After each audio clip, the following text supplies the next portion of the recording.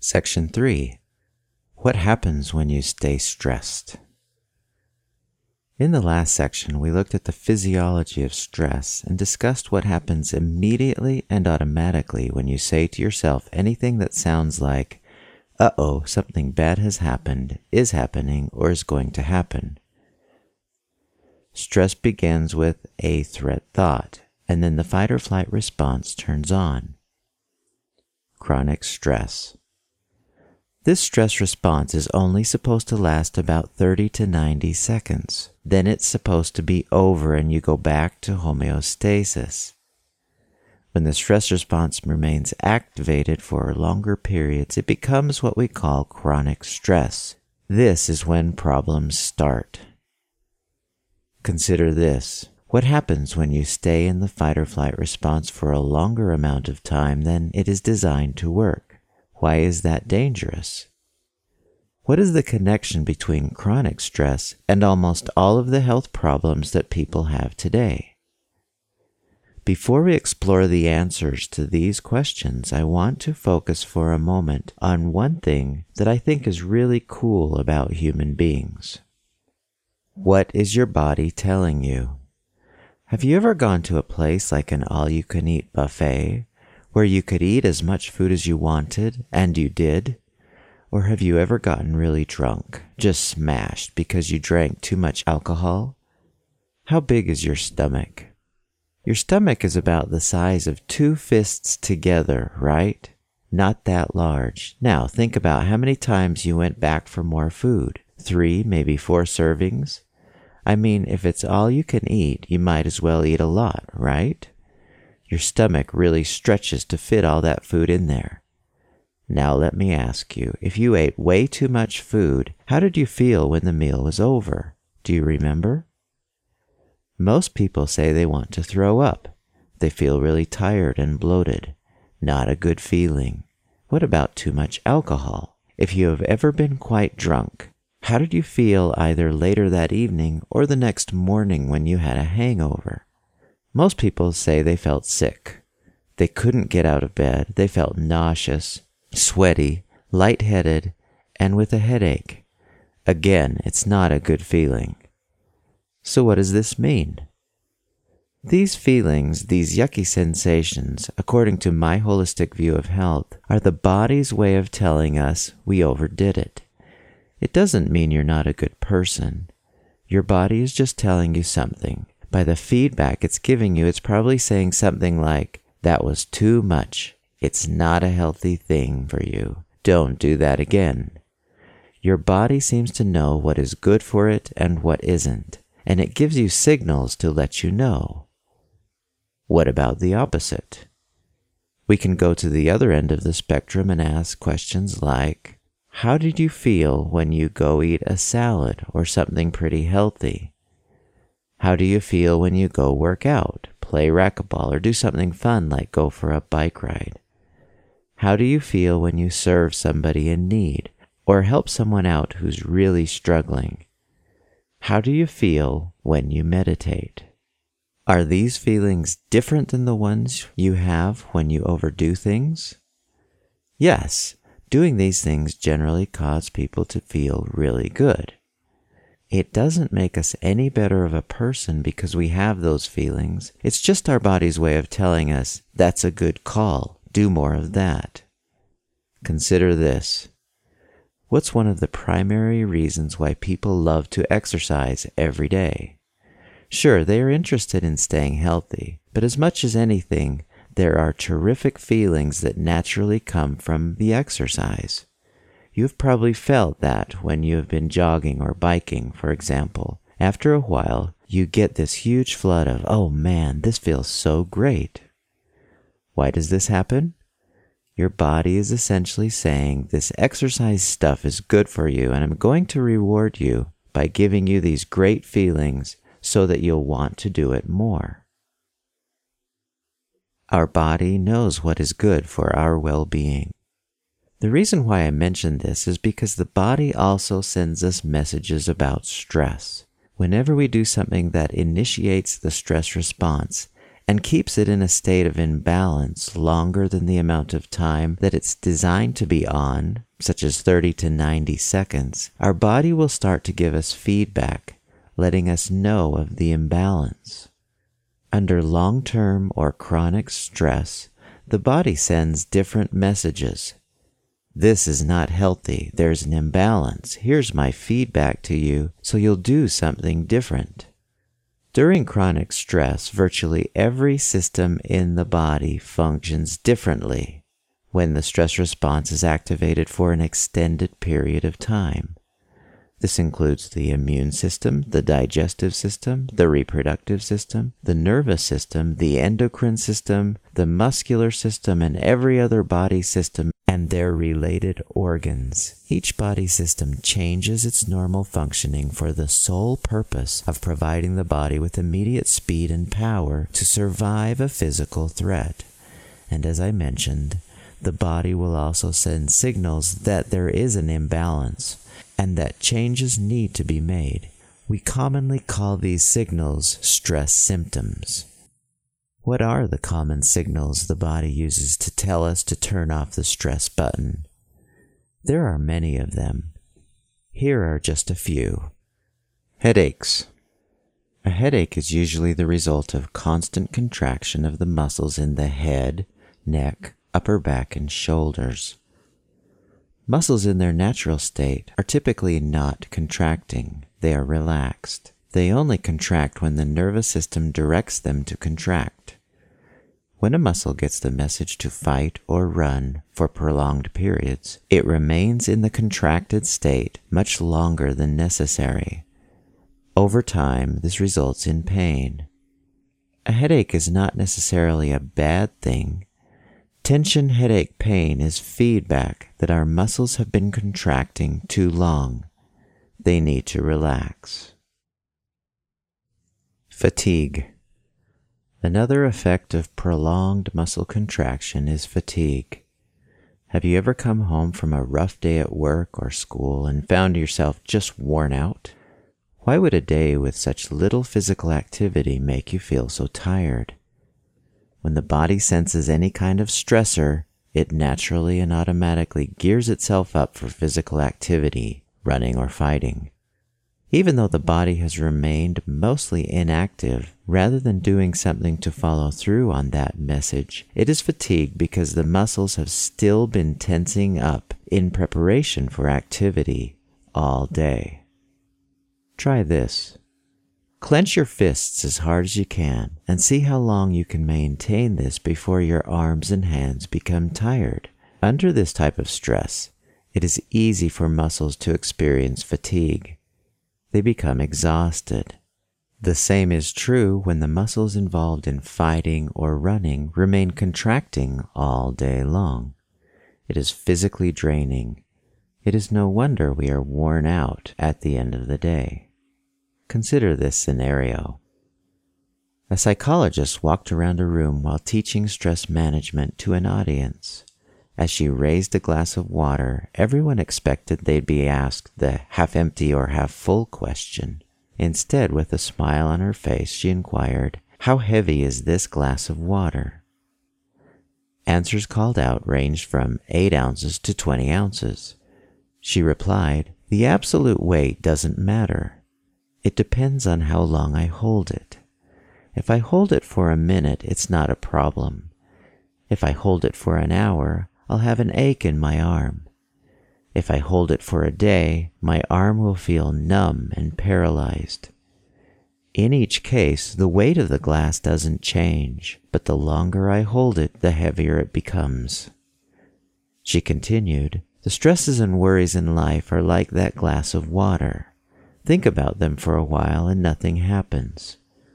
Think about them a bit longer and they begin to hurt. And if you think about them all day long, you will feel paralyzed, incapable of doing anything.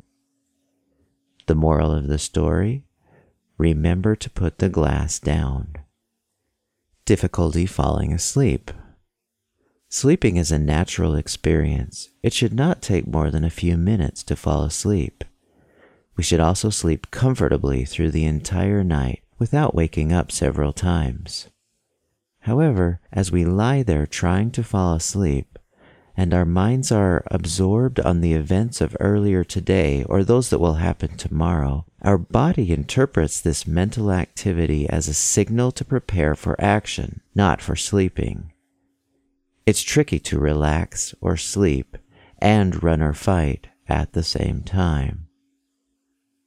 Colds, the flu, and other illnesses.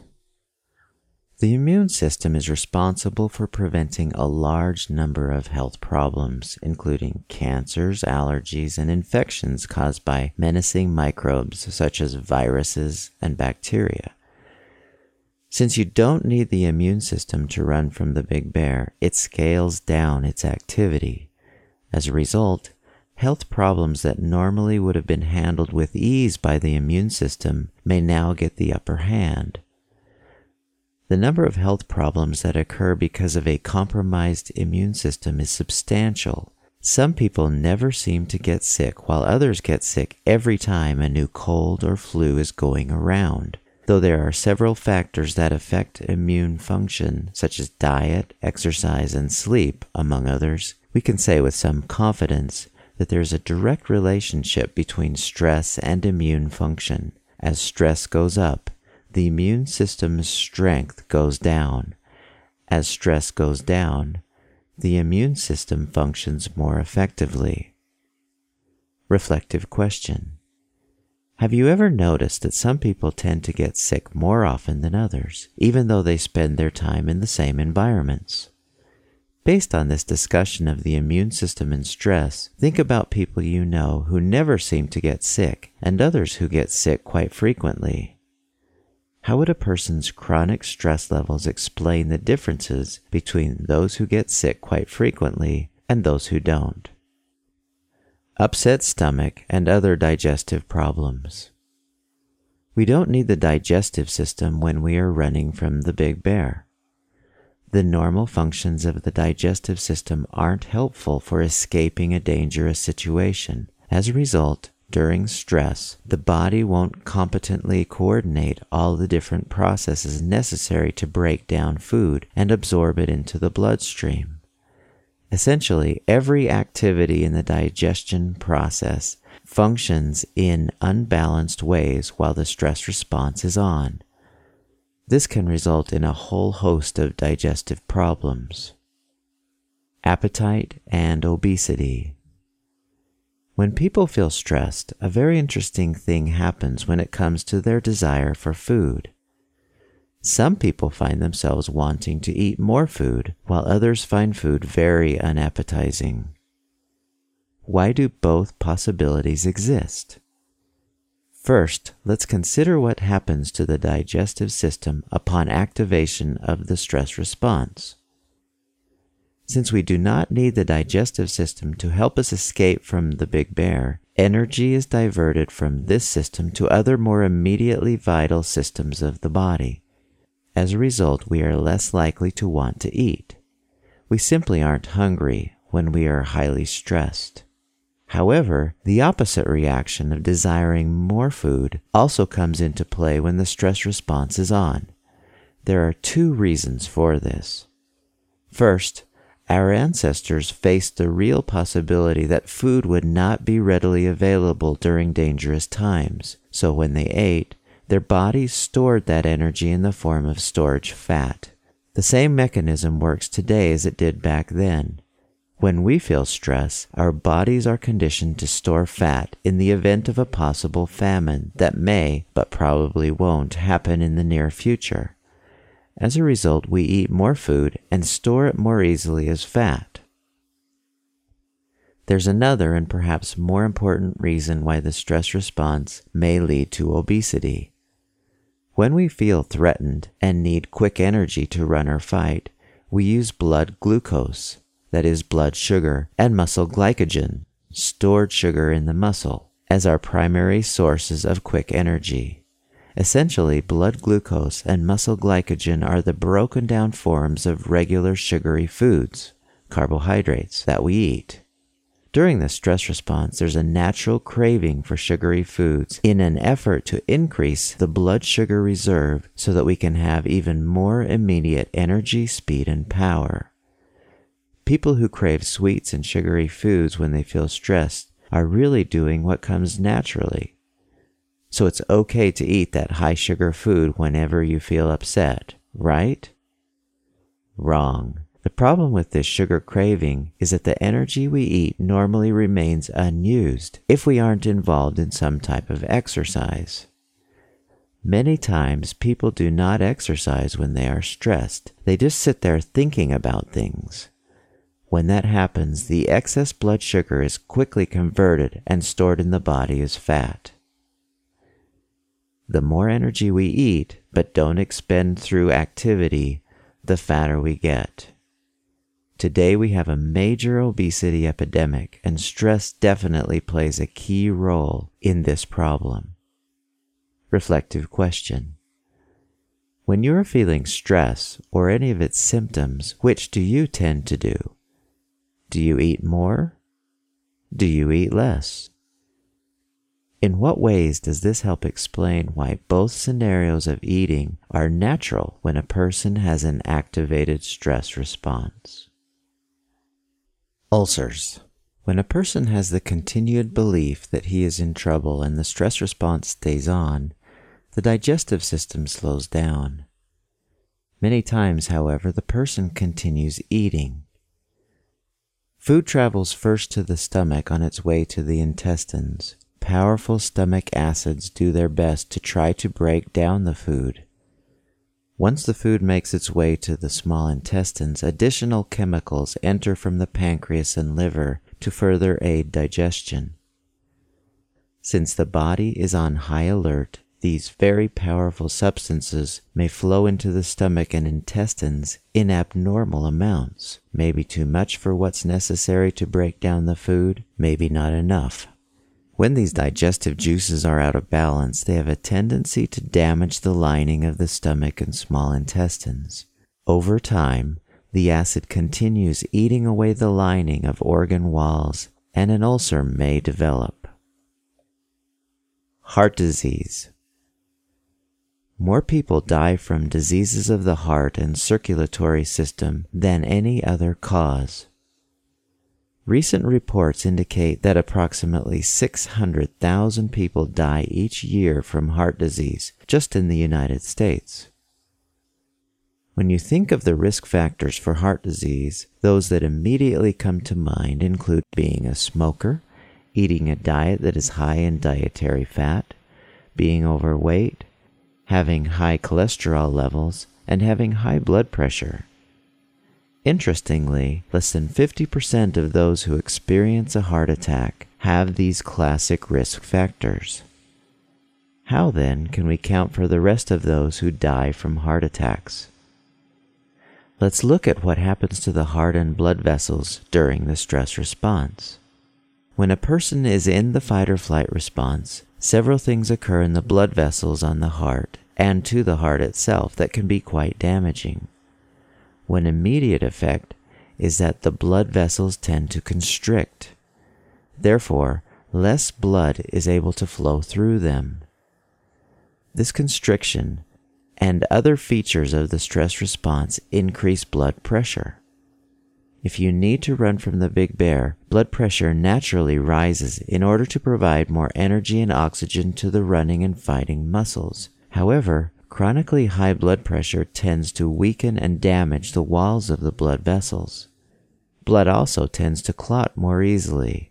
This happens because our body is preparing for possible injury. When you are running from the big bear and you cut yourself on the thorn of a rose bush, you don't want to bleed to death. This is a good thing.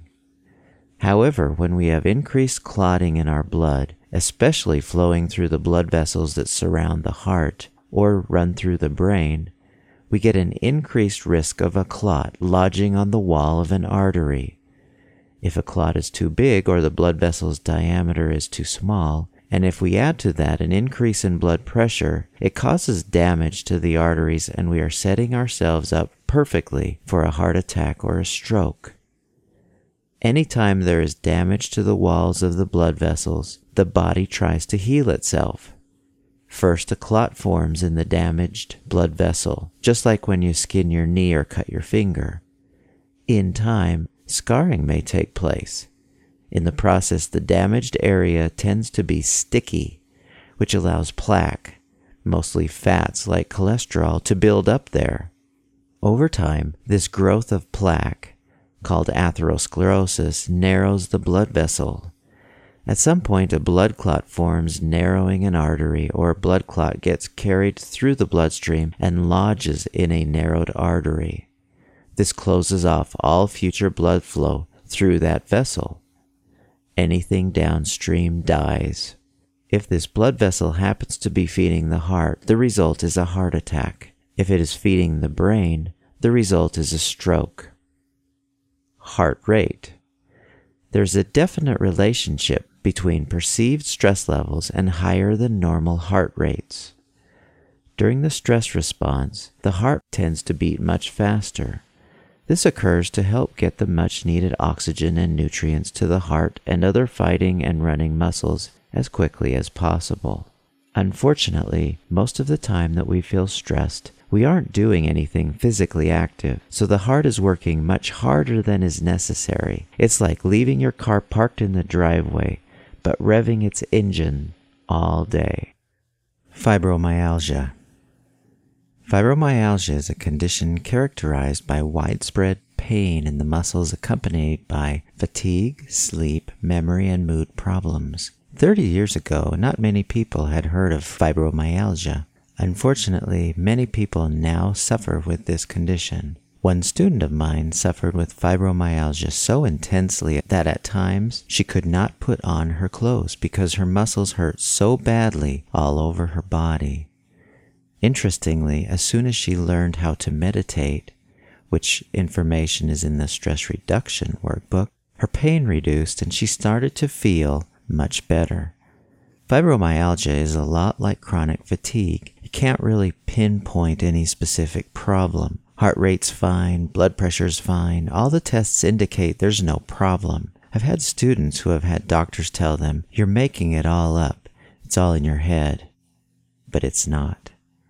So how might fibromyalgia be associated with chronic stress? Think about what's going on again. Muscle pain.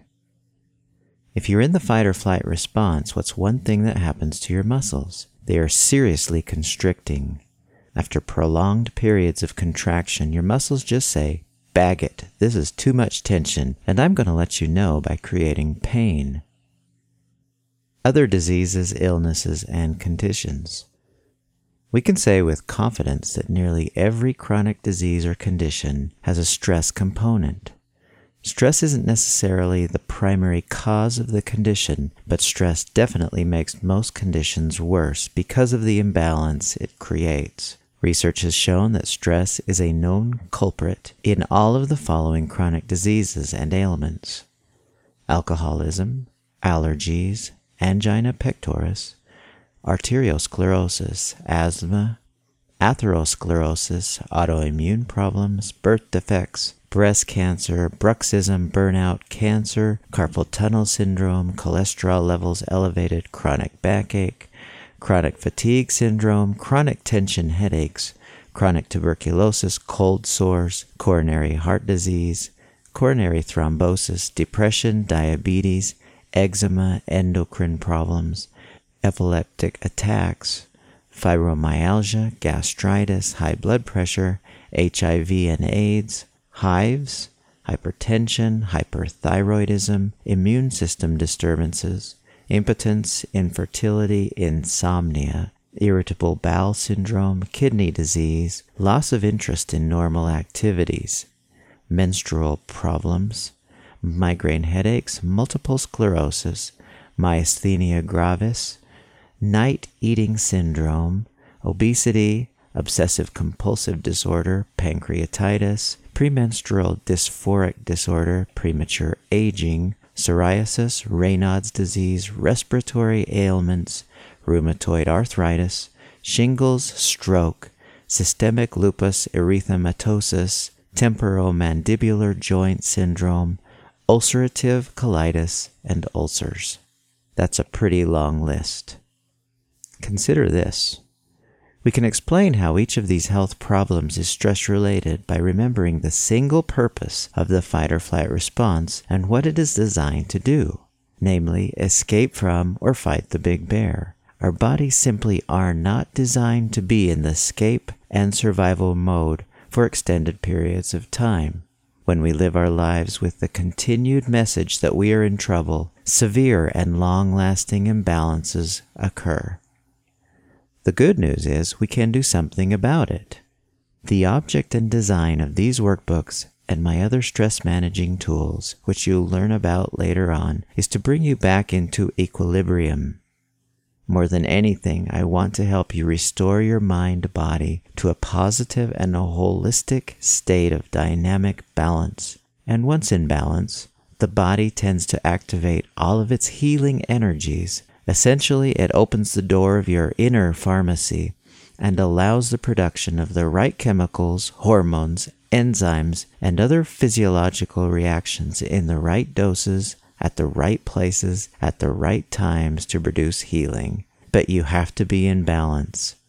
As you can see, chronic stress is a very unbalanced state. What are your symptoms of stress? Try this. Think about a health concern that you or someone you know might be experiencing right now in which stress has likely played a part in its development. This health problem may be a headache, insomnia, or something more serious like depression or ulcers. Answer these questions. What is the condition? What signals or warnings has the body given that things are out of balance? Based on what you have learned in this section, think about how chronic stress may be a primary contributor for the condition. Reflect on what your body is telling you about the way you have been treating it. How do you feel when you have these messages and warnings? Now do this. Intentionally participate in a healthy behavior. Examples might include going for a pleasant walk with someone you love, eating a balanced, healthy meal, but eating a little less than you normally would, doing something that you thoroughly enjoy with no other motive than to involve yourself in that activity, or helping someone who needs some assistance without letting anyone else know about it. Focus on the way your body feels during and after doing the healthy activity that you selected. What signals does your body give you indicating that it was a beneficial activity? Contemplate how frequently you listen to the feedback your body is giving you. When was the last time you felt terrific? When was the last time your body-mind felt completely centered, balanced, harmonious, and whole? How can you do more listening to the wisdom of your body to make choices that help you feel tremendous rather than terrible?